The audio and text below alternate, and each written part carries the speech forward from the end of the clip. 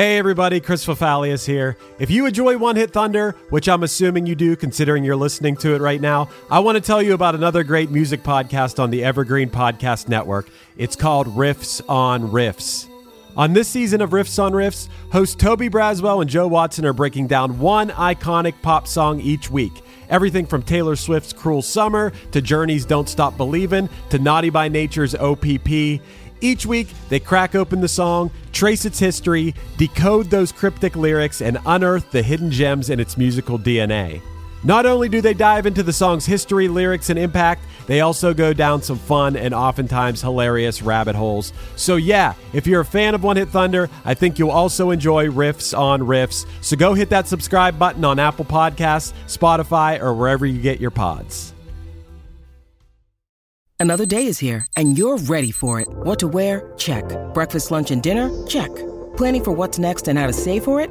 That's where Bank of America can help. For your financial to-dos, Bank of America has experts ready to help get you closer to your goals. Get started at one of our local financial centers or 24/7 in our mobile banking app. Find a location near you at bankofamerica.com/talktous. What would you like the power to do? Mobile banking requires downloading the app and is only available for select devices. Message and data rates may apply. Bank of America N.A., member FDIC. Hey everybody, I'm Chris Fafalius, and I'm the producer of Krista Makes a Podcast and the host of the One Hit Thunder podcast. And I'm Matt Kelly, host of Horror Movie Night and the producer / the head of content for the Geekscape Podcasting Network. Between the two of us, we have, believe it or not, 25 years of podcasting experience, and we want to help you start your own podcast. We know podcasting, and we want to share that knowledge with you. So whether you're new to podcasting or you want some feedback on your currently active podcast, we want to help. Or perhaps you're just overwhelmed with all of the editing work. Well, we can help you with that also.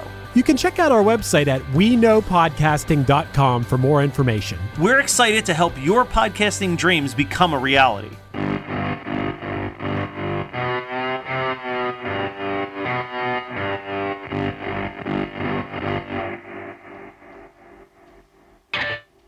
This week, we discussed the song that forced radio DJs to have to say the word butthole on the radio for an entire summer.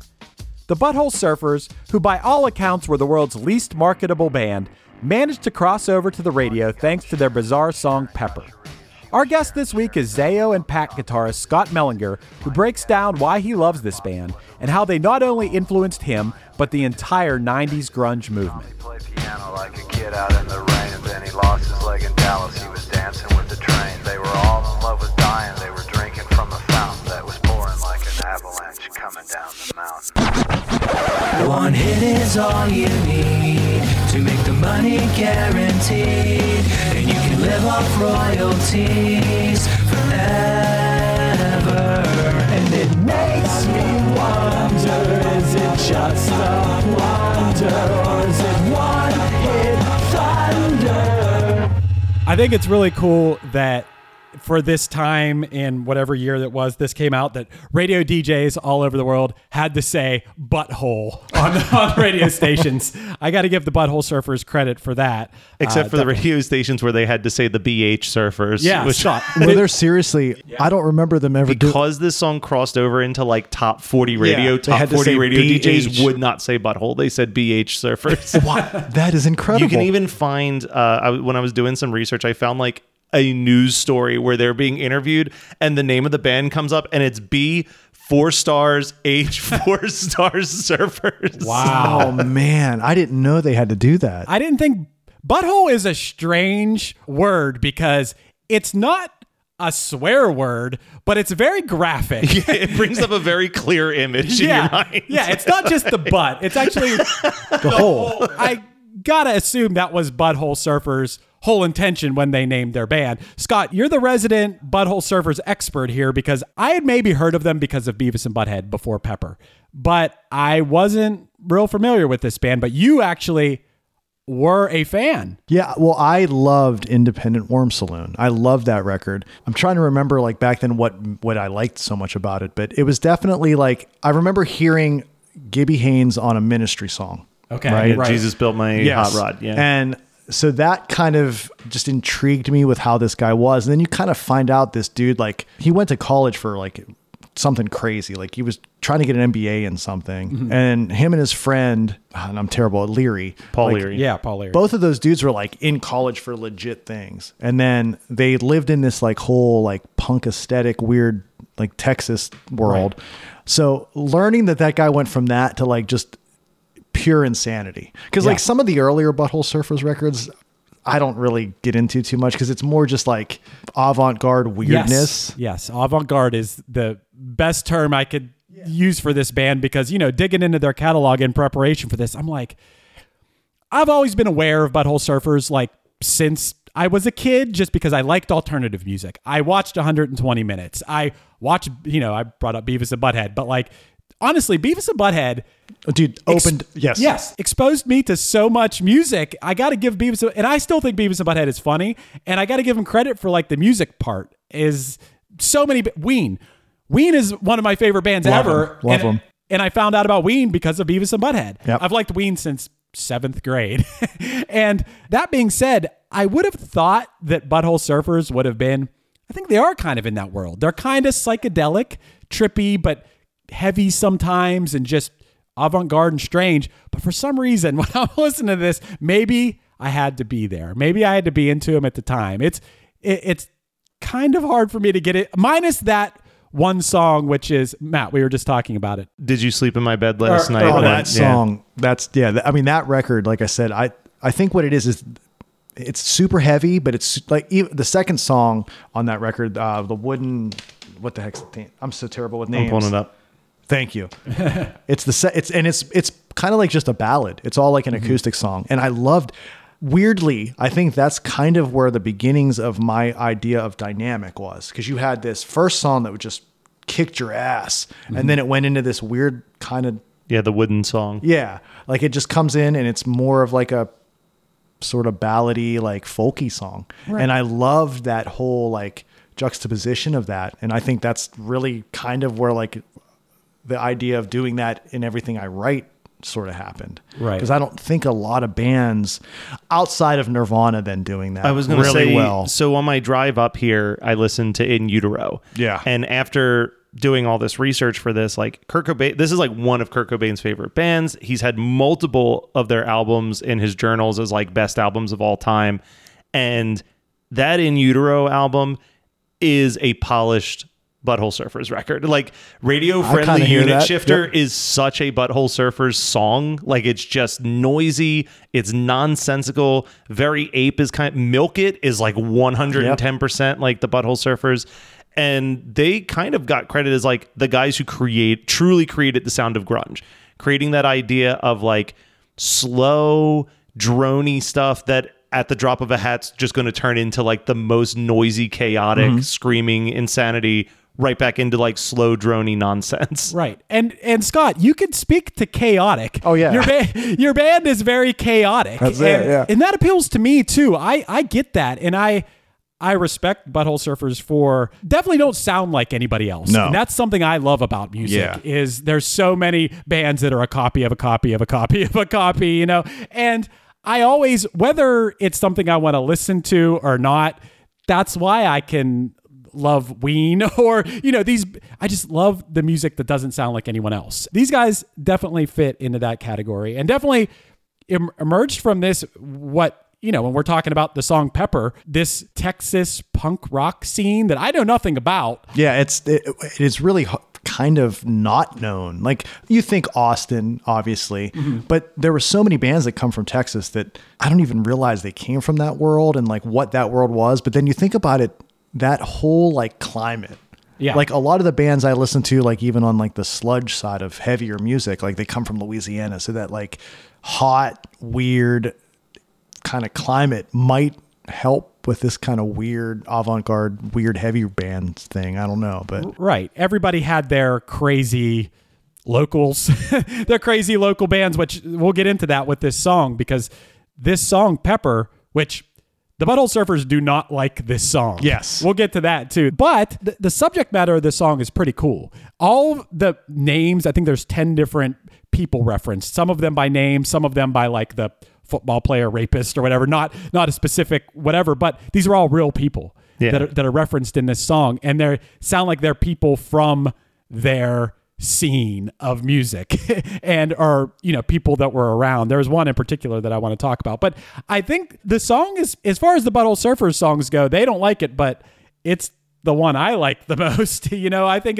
it's interesting. I know you're not a fan. To me, and I was going to say this earlier, but it really feels like, and I had to do a little bit of research myself, it sounds so much like Beck. Yeah. And I'm like, and it was a parody of Beck. Yeah. They were doing a parody of Where It's At. Yeah. They were like, let's make fun of this like monotone rapping with like a catchy chorus type thing. It worked. And and they probably didn't want it to be a hit, and it ends up being a hit. I don't know if they necessarily, from what I understood from the research I did, it wasn't so much that they hated the song, but they hated what it meant to have a hit. Because I see what you mean. Because like before they were like this radio friendly band, no one told them what to do. And like they said, like they really don't like the album that came out after Electric Larryland, which took them like 6 years to put out anyway. And it ended up being the last thing they ever released.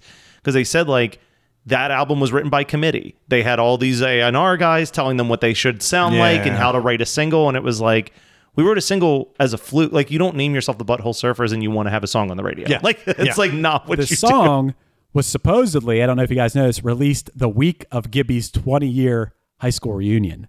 And it was, about all these people that were from his world at the time. And the song did hit number 1 on the modern rock chart. I mean, it is a hit. Yeah. And it became the top ranked song of 1996's modern rock charts. It peaked at number 29 on the Hot 100. So yeah, pretty legit hit.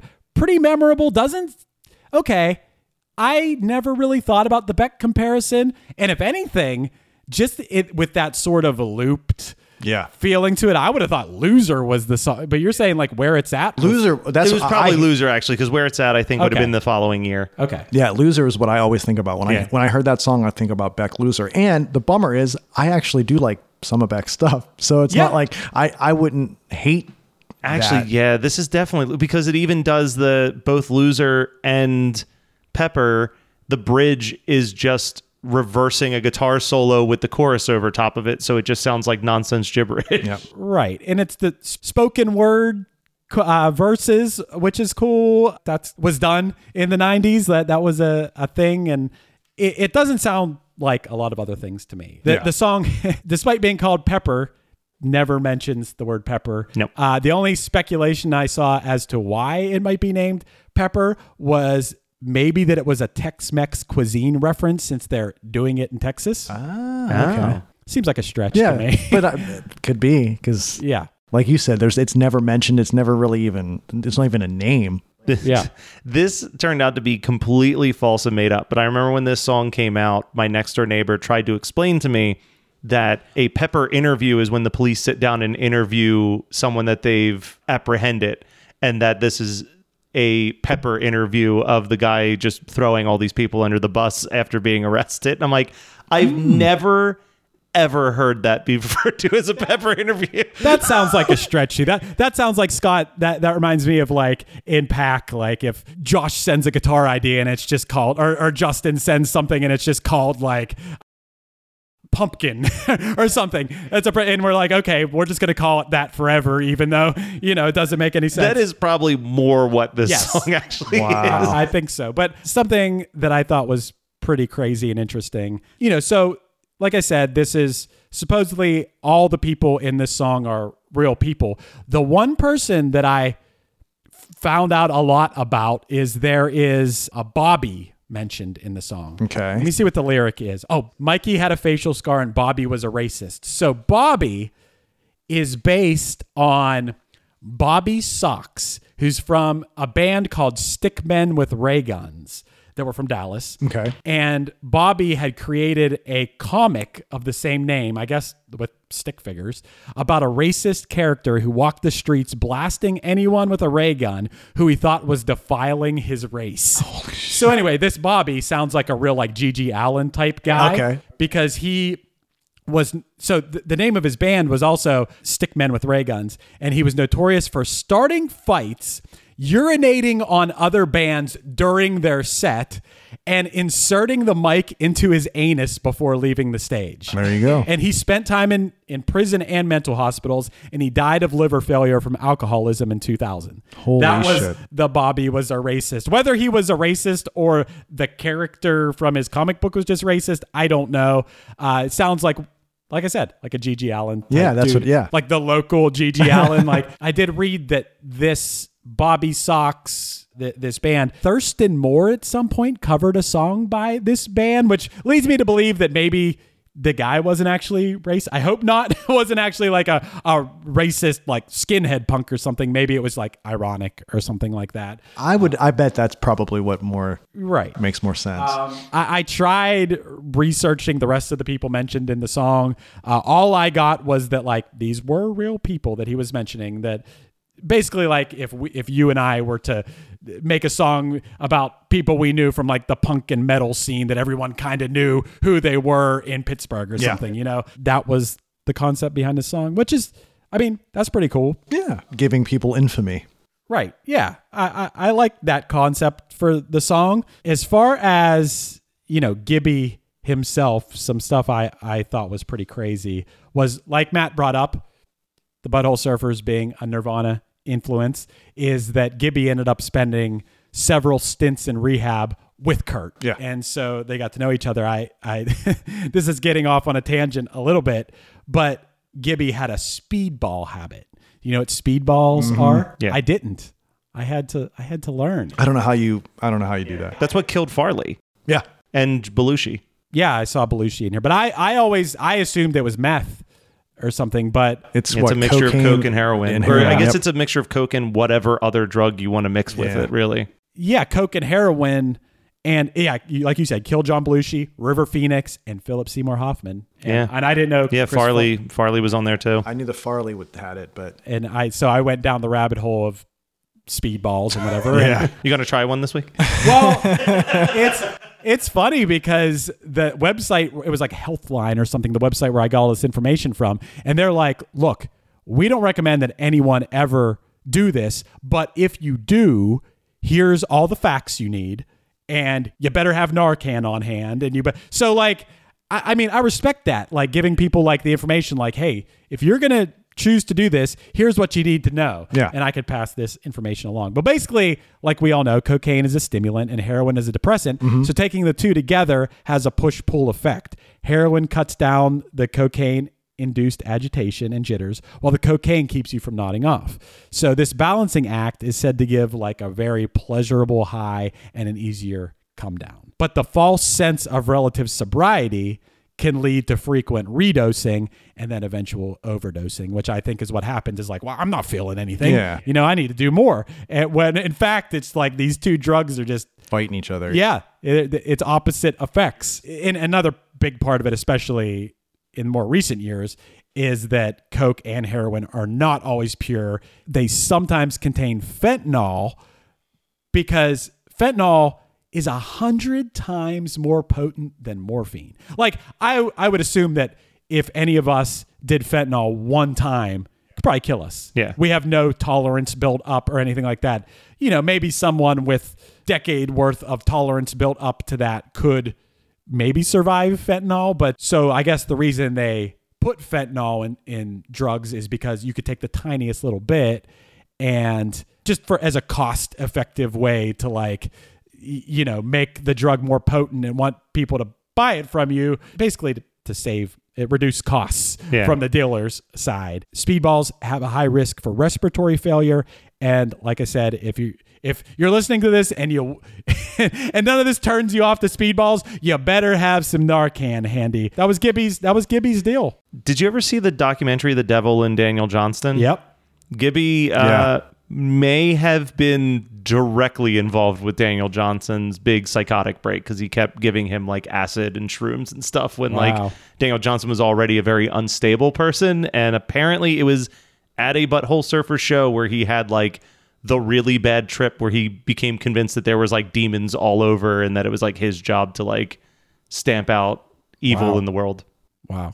That is crazy. I feel like it's selfish of me as a lover of music, and I don't wish it upon anyone, but why is so much of my favorite music made by people Tortured. Yeah.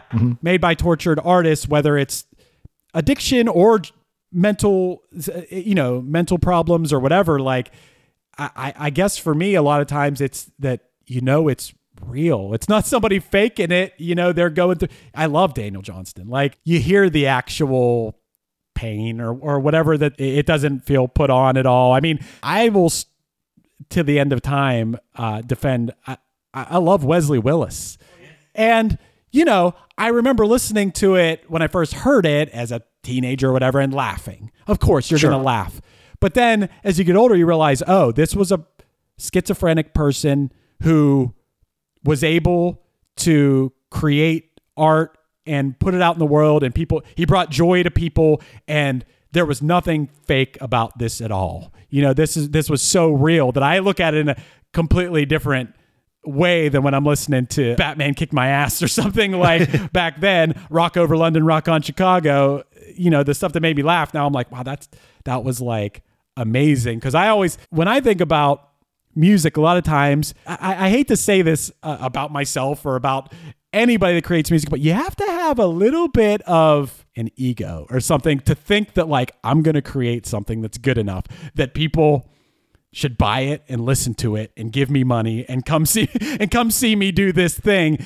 You have to, at a certain level, have this kind of arrogance about what you create. But I mean, part of it too is like, you love doing it, you enjoy it, and it brings you joy. But to think that you're going to become famous doing it, you have to believe that, like, you're really offering people something. So, like, the exception to that rule is like a homeless person on the corner playing guitar and singing songs from the heart. That is the only real pure music or something. So when you talk about Daniel Johnston or Wesley Willis or somebody that to me just seems so much more real. Anyway, when it comes to Butthole Surfers, I do hear a band that doesn't give a fuck about what people think, and if people are going to come to the shows and enjoy it, it's real. So I do understand why it's antagonistic almost. Yeah, to an extent. Yes, it is challenging. Like, you're going to like us, well, you're going to deal with this, and that's.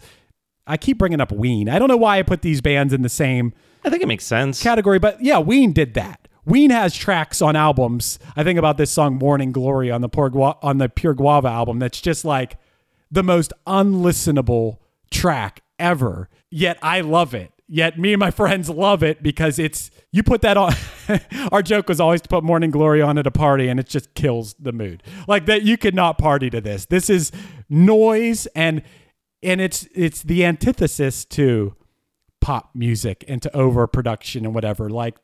And Butthole Surfers has that thing going on. And I think that maybe if I had these albums at the time, that I could look at it in a different perspective. It's hard to get into now. Later, yeah. Just curious, have either of you in your respective bands ever covered a song by the Butthole Surfers? I'm assuming more likely on this side of the table than this side of the table. But that isn't a bad idea, because actually Dan's a huge fan of Butthole Surfers, like way more than me. Because I every once in a while I would form like this 90s cover band for charity shows, and the one time we were like, let's just do Pepper by Butthole Surfers.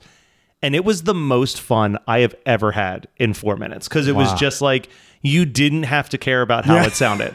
So like, I bought a megaphone. I was like screaming into the megaphone in front of the microphone, so it was extra loud and obnoxious. We just had random drum sets around. So like, when there was parts where I wasn't talking, I was just hitting cymbals and like just going wild. And I was like, man, the other one that used to always make me think of that was their cover, their Black Sabbath cover of Sweet Loaf, where it's just like, this is literally just playing the same riff for 6 minutes and just screaming and making noises. And I bet it's the most fun to do on stage. There's catharsis. Well, that actually, I was going to say when Chris was talking about like having to have that sort of, I think there's a sort of ego, or I don't know how to explain. Like, it might not be the right word. Yeah, ego. like I understand where what you have to think on a certain level. Somebody wants to hear. Yeah, what you're why doing. would you be doing it if no one wanted to hear and it? Then, but I think what could be from that, and I know like this is maybe me personally, and like what we do in Zayo kind of is like there's a need to release whatever this is, right? And it's not.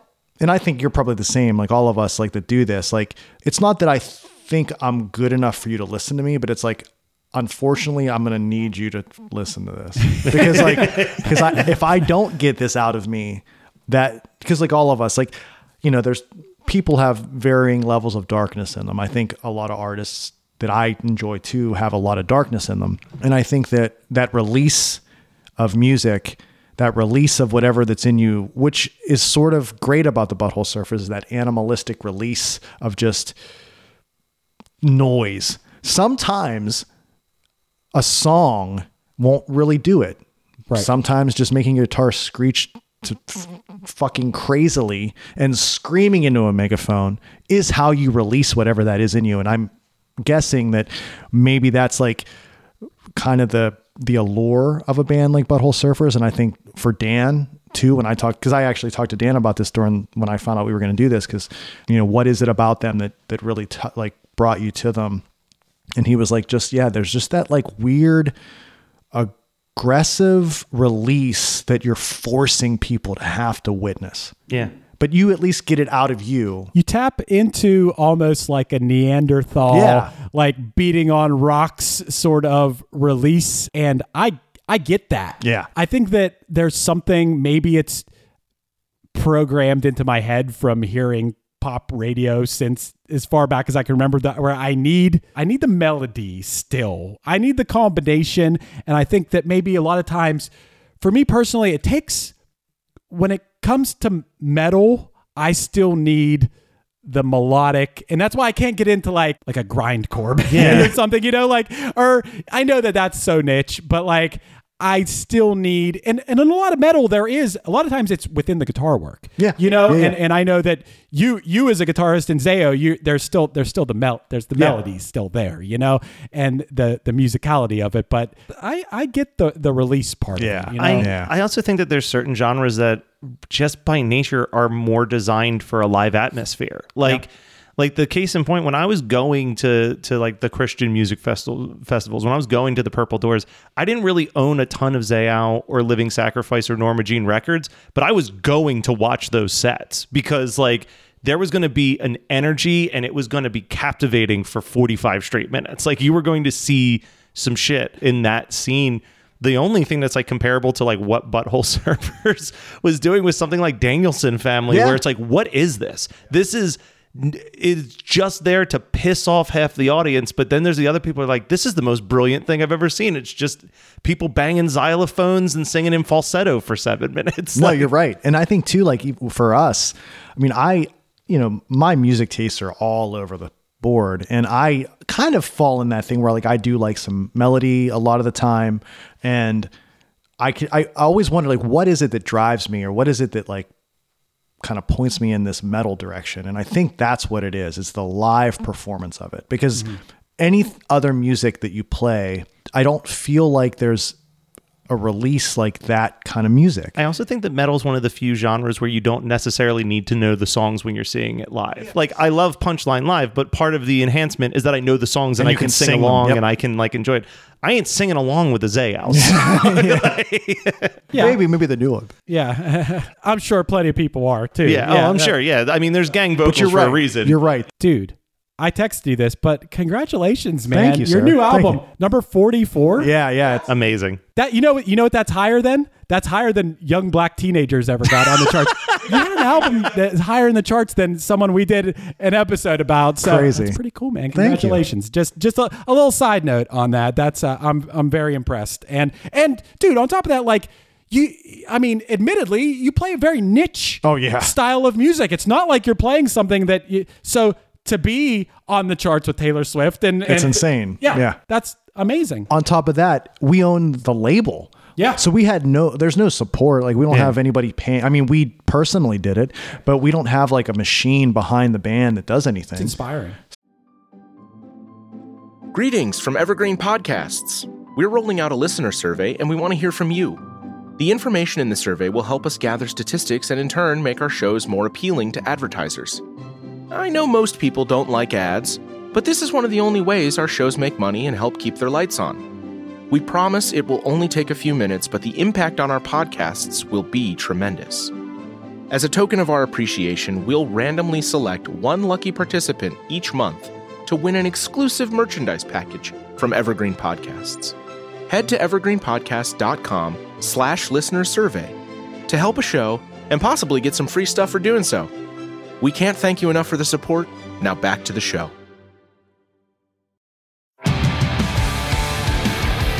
What's up, everybody? I am Finn McKenty, host of the Punk Rock NBA podcast, part of the Sound Talent Media Podcast Network. My podcast is all about doing what you love for a living, and every week I sit down and talk to people who have done exactly that. For example, musicians like Tommy from Between the Buried and Me, Matt from Periphery, Lil Lotus and Shinigami, among many others, photographers, artists, designers, YouTubers like Glenn Fricker and Sarah Dici, and I unpack exactly how they got to where they are today with the goal of helping you do the same. So if that sounds cool, you can listen and subscribe at soundtalentmedia.com, and I'll see you there. So It's inspiring. Do it yourself. That's the key. I barely believe in labels or anything. Yeah, it's done. It doesn't matter if you're on a label anymore. It really doesn't. And honestly, I think there's so many things people look at being in a band that is so wrong-headed. So like, obviously everybody looks at their social media numbers, right? Well, the one key to the social media number nobody pays attention to is the actual engagement of the social media. Right. So like, sure, some dude can have 100,000 followers, but they're getting followed by like 15,000. Finding out about the insights button on Instagram was like a game changer, because that's such a better, I can sit there and complain about, oh, this account isn't getting more followers. Sure. But if my engagement's up 300% in 1 week because like something that we posted did really well, then you're doing the right thing. Exactly. Well, that's like with us, our social media, we came to it kind of late because we stopped and then came back or whatever. But so our social media numbers themselves might not look super impressive, but every single follower on our Instagram or any of that stuff are completely engaged at all times. I feel pretty good about that. And, people usually say if you have 1,000 people that are like there to pay attention, to follow you and pay for stuff, you can keep your band going. Right. So we're over that. So we're cater and nurture your fan base. And tying that back into Butthole Surfers, it sounds like Butthole Surfers were at least popular enough to be like on 120 minutes. And I think they, to be able to tour and to have a fan base and things like that. And then I think that maybe what this song kind of seems like it was the end of the band, because you had this modern rock hit and I think you lost sight of what it was all about. Maybe that was a misstep. I don't know though. It seems to me crazy to complain about a hit. Yeah. Hit. I can see how that would totally change your whole idea. Cause like what you were saying about the committee or whatever. So you got like, they put records out and they just do whatever they want. And that's kind of what makes the band. Cause it's like, of course you're not going to give a shit about, well, we need a verse and a chorus here. Like they can just not care. And then once you get to that machine and then probably self-inflicted, they had a lifestyle then financially that they wanted to maintain, even though people pretend like they don't care about that. But Gibby Haynes probably speedball addiction, right? Well, you need money for speedball addictions. So you get a hit, you make all this money. Sure, you don't want to be that type of band anymore, but how do you maintain your life without that kind of money? That's a really interesting point I didn't think about is, all of a sudden you have some money, especially what year is this again? It was 95, 96. Okay. So having a hit on the radio at that time. Oh yeah. That's major money because people are buying your album in stores. Yeah. You have an influx of money. And if you have even a hint of a addiction problem, now you have total access. So that could, I guess the guy's lucky he's alive if that's what he was into. Yeah. That totally makes sense why the band would end. Now you have money to just, I'm going to focus on my drug habit. Yeah. They recently talked about doing their first album in 16 years. Like a couple years ago, they were like, let's try, because they stopped everything. Like they just stopped playing. I read a quote from the guitarist Paul Leary where he was like, look, the 1 hour that we're on stage is great. The other 24 hours of touring and being in a van is miserable, and I don't want to keep doing it. No, and that, honestly, I think all bands feel that way. I think that's why a lot of bands burn out. And then you have to be realistic and do it in a way that doesn't do that to you.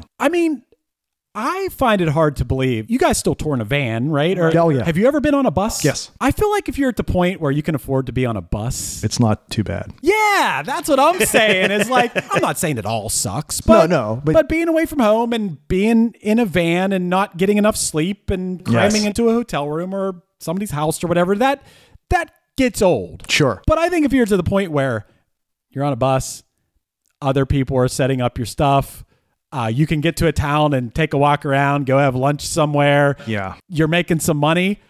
I can't imagine complaining about that. I can't either. And honestly, too, like even for the way, like, because we've had a bus on 2 or 3 tours. We went to Europe once and had a bus, which I would never do Europe without a bus again after seeing how that worked. Like the comfort level, being able to just stand up. Think of like, because you in the van, you can't stand up. Right.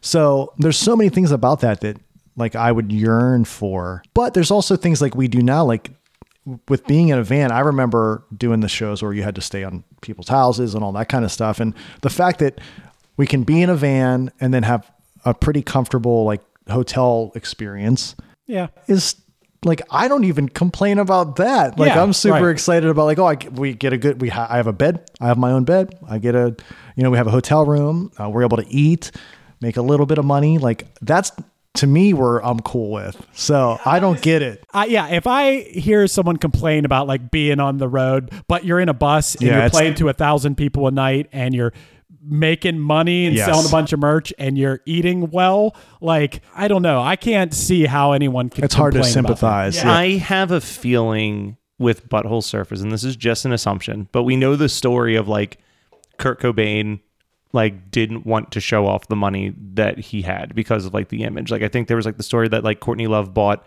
a really brand new car and he's like, you've got to return that. Like I feel like regardless on what the money that they had, it feels like to me, as much as Butthole Surfers don't give a fuck, I definitely don't think they would have ever wanted to be perceived as quote unquote sellouts in 1995. So I think they actively would have said no to buses. They would have said no to the hotels. Like I think they would have been like, no, we have to be in a van. We have to like. I wonder about that too. Because like another kind of sidestep from Butthole Surfers, like I'm a big Melvins fan and Gibby Haynes had some stuff to do with the Melvins. And I remember, I love Nirvana and I remember hearing about all that, how Kurt Cobain was like anti-fame and then. But was he? He wasn't. Buzzo talked about how the dude was full of shit and like all he talked about was wanting to be famous. And like when Kurt Cobain was loading Melvin's shit, like the guy was just like had stars in his eyes. Yeah. So like I wonder if there is that like, now I think Gibby Haynes probably has some tortured stuff about him. Yeah. And I think I would be more apt to believe that Butthole Surfers lived that world of like, you want to be more underground DIY and not, but I don't know. Like, and then, so that's another question I have. So if he's like that, why are you doing expensive fucking drugs? Yeah. I mean, dude, that's the wild card in all this conversation. We could be talking about like, well, does a person really want to be famous or not? Like, but once you throw drugs in the mix, like that, just all bets are off, man, because nothing can make sense there. Your brain is not the same at that point. That's true. So we joked around about this last night when we were talking about recording this episode, but like the idea that this song doesn't match anything about the Butthole Surfers, we brought up like, I know this album cover very well because there was about 40 of them in the used bin at every CD store that I've ever been to. Like, right. This was like that album that was tricking people into buying it. Yeah. And then being like, what the fuck is going on? I do want to believe that it's not like they sat down and made a commercial album. Yes, yeah. They made a very uncommercial album that somehow had a song that like caught on. Matt and I this morning, I was like, okay, I'm going to put on Butthole Surfers before Scott gets here. We're just going to listen to Butthole Surfers for a while. And, Pepper played first. It was Butthole Surfers Essentials playlist I put on. It was like it was just a mix someone made. So Pepper played first. Then the other song I knew by them. Yeah, Who Was in My Room Last? Or that song. I know that song. Song's cool.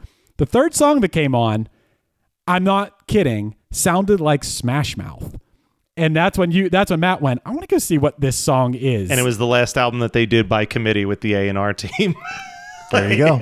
It was not good, and it was like, this is them. It was strange. And Matt, you told me a story about Kid Rock writing a song. Kid Rock wrote a song for that album, and they went on the record as like, this song is really bad. But like, they felt like it was basically like he asked to use a sample of theirs. Okay. And they agreed to it for no charge. And as a thank you, he wrote a chorus for them for their next album. And they felt obligated to use it. Holy. But like the song, it was their third biggest hit, quote unquote. I think it was called like The Smell of Success or something like that. Okay. But the chorus is literally just like, I want to get the money to get the girls because I love that sweet smell of success. And it's like, that couldn't have been a least Butthole Surfers chorus like on the planet. But then like the verses, it's like there were girls hanging out with squirrels and the squirrels kept smoking crack is like one. So it's like, there's the Butthole Surfers part of it. Yeah, but anyway, yeah, this band's hard to figure out. And they seem like something that I would have liked, especially at the time. I think after the fact, it's hard to get into this. It's like anything else. It's like punk rock. Yeah. It's hard for me as a person when you're older to like get into the Misfits now, into Black Flag now. Like if you weren't there at the time, it's very hard. Like I get the appeal and I get like, it's the same kind of thing of what we're talking about. The different style of music, but the aggression and the whatever. But if you weren't a fan at the time, to try to get into it now, it's hard. And I kind of feel like Butthole Surfers are in that category. I kind of see that. And honestly, too, it's weird. Like you were talking about this earlier with that aggression and like seeing it live, right? A band like the Misfits, they kind of had like a doo-woppy thing to them. Yeah. So I can kind of melody. I can get that on record, even though like the recordings were always pretty bad and whatever. But Black Flag, it's hard to listen to at home, but then you watch the videos of them and it's like, okay, this is why. Crazy. Yep. This is why people love them, because you go and you see that aggression, you see that just release. Well, the summer that this hit, it peaked on the Modern Rock charts on July 6th. It was a very one-hit wonder heavy summer because it unseated Dishwalla Counting Blue Cars as the number one song. Wow. And then it sat at number one for 3 weeks before it was replaced by the Primitive Radio Gods. So it was just one-hit wonders were dominating modern rock that summer. Yeah. I was thinking about this just now because you brought up Dishwalla. Was the Not a Surf Popular song a hit? It was this same summer. Spoken word. It was the spoken word. Perfect example. I hate that song and I fucking love. Yes. Wow. The lead singer was like, which I think is funny. He's like, I can't win with that song because if I don't play it, there's going to be people in the audience that are pissed off that we didn't play it. If I do play it, our audience is pissed off because it's their least favorite song in our discography. So what do you do? Yeah, Not a Surf. Oh my God, that Let Go record. I listened to that. That Let Go record. Inside of Love incredible. was like on every TV show for like a year. It was great. That record's so good. On the non-one hit wonder front, some other songs that were on the chart, maybe to set the mood of what time this was Stone Temple Pilots' Tripping on a Paper Heart and Garbage's Stupid Girl. And at the time, the number one song in the world was The Crossroads by Bone Thugs and Harmony. Nice. Wow. I got to give...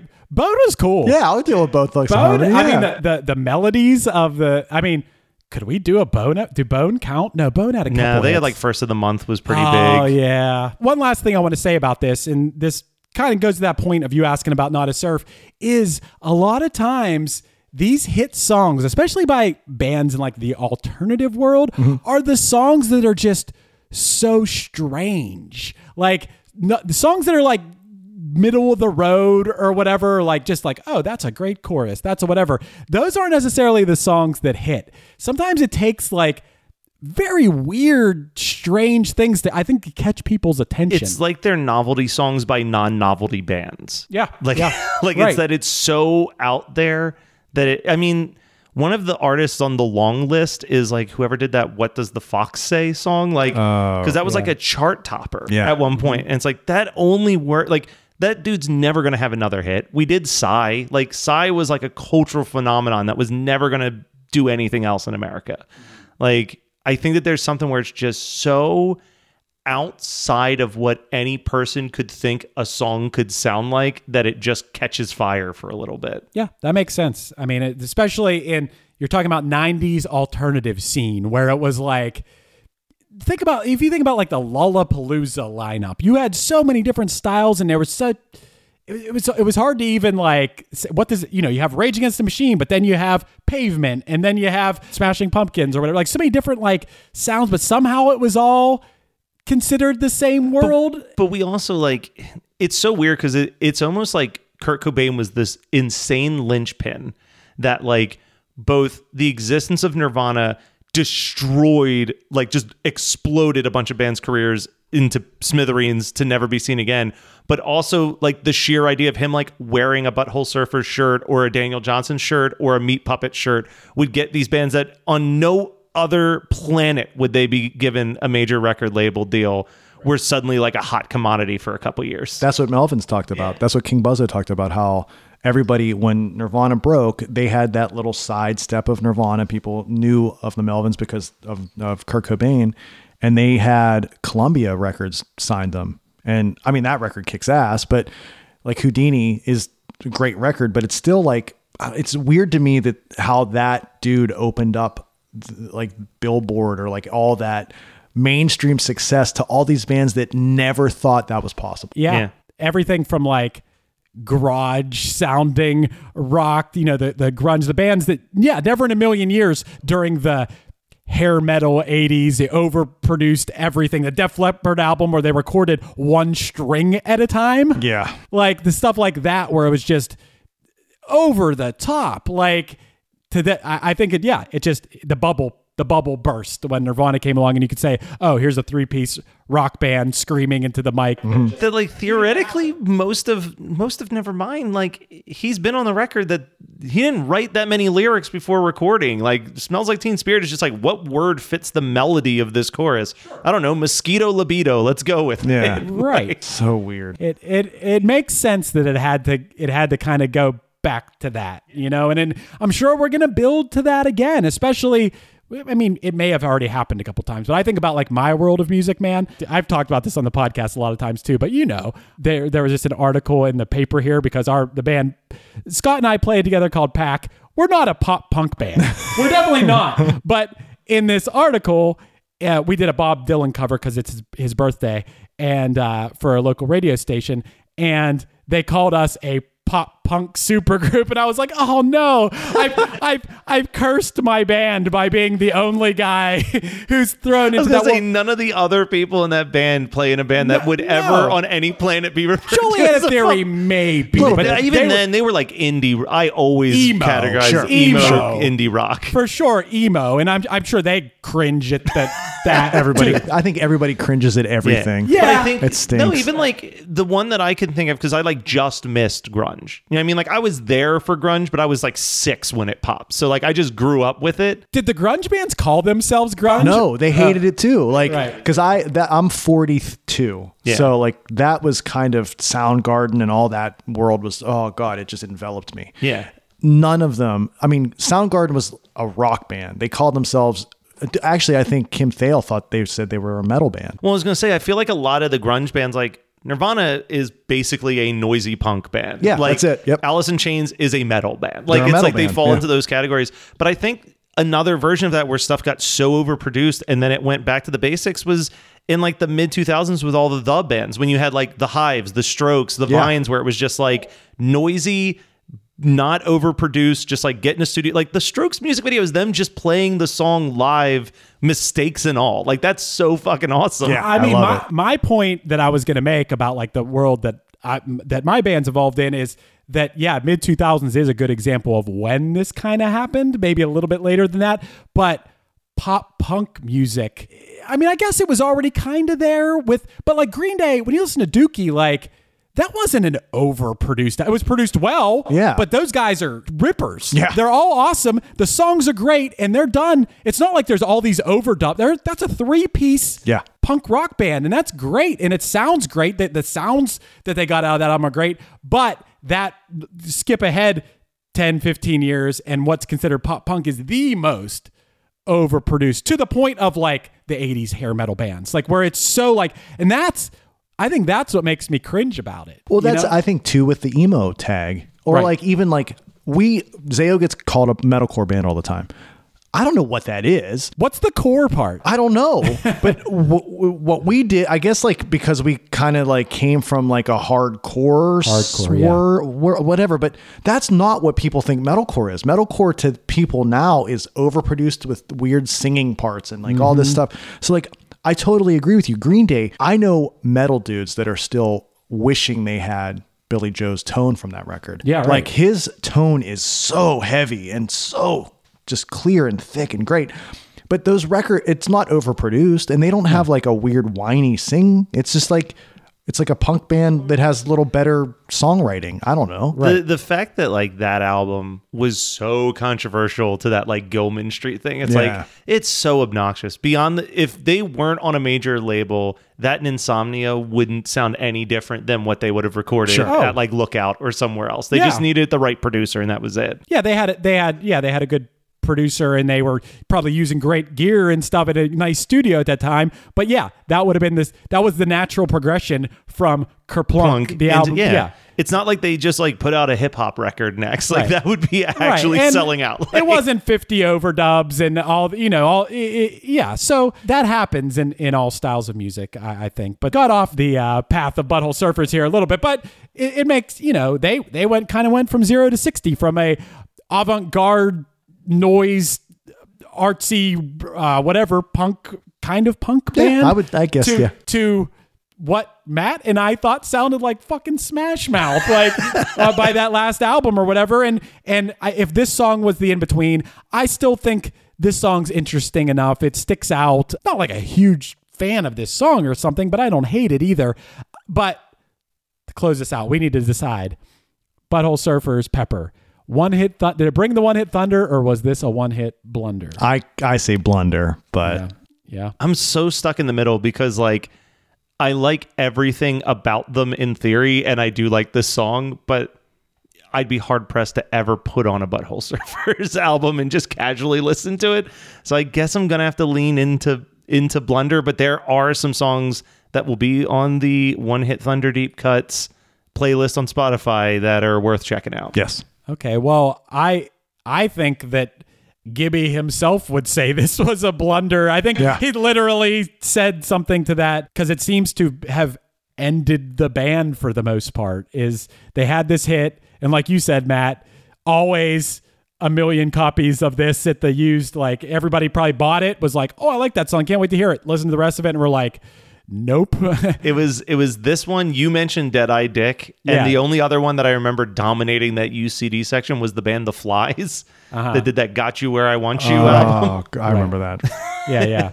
But I guess, man, we're going to three-way blunder. It's been a long time since we've had a three-way blunder on the show. Yeah, wow. that's and I feel like we've given worse songs a thunder pass. You gave a pass to Crazy Town. Yeah. I mean, I gave a pass to Rude by Magic. In this time, it's more or less that this song killed the band. Well, that's a good way to put it, because to me, the blunder really lies in that they put this song out, probably didn't care about it.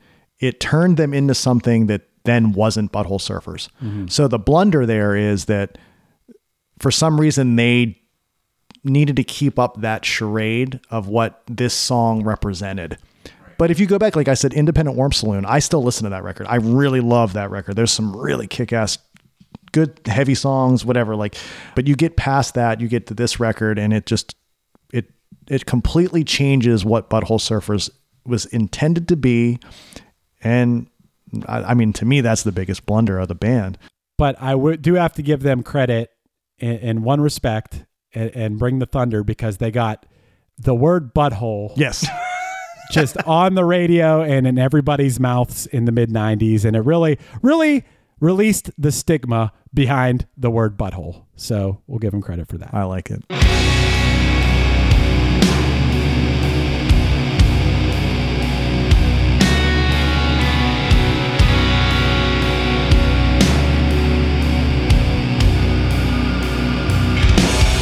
This has been One Hit Thunder. One Hit Thunder is hosted by Chris Fafalios of the bands Punchline, Pack, and Another Cheetah, and produced by Matt Kelly of Geekscape.net. Underneath me, you're hearing Zayo's new song, Croatoan off their album Crimson Corridor. If you have any interest in podcasting, visit WeKnowPodcasting.com for how Matt and Chris can help make your show sound as professional as possible. Let us know your thoughts on the show by emailing us at onehitthunderpodcast@gmail.com. Make sure to rate, review, and subscribe to us on your favorite podcasting app. And tune in next week for another episode of One Hit Thunder.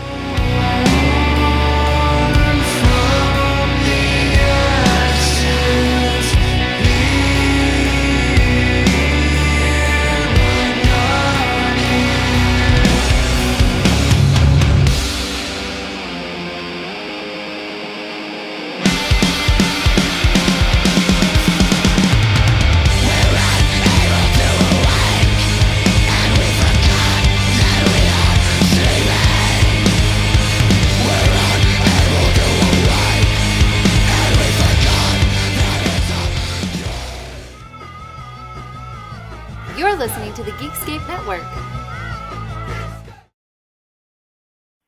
Hey, this is Steve Choi, host of the Musicians Guild podcast, part of the Sound Talent Media podcast network. Within the four walls of the Musicians Guild, we'll be discussing the habits, idiosyncrasies, experiences, and general psychology of my friends and peers, all involved with music in various capacities. Listen and subscribe at soundtalentmedia.com.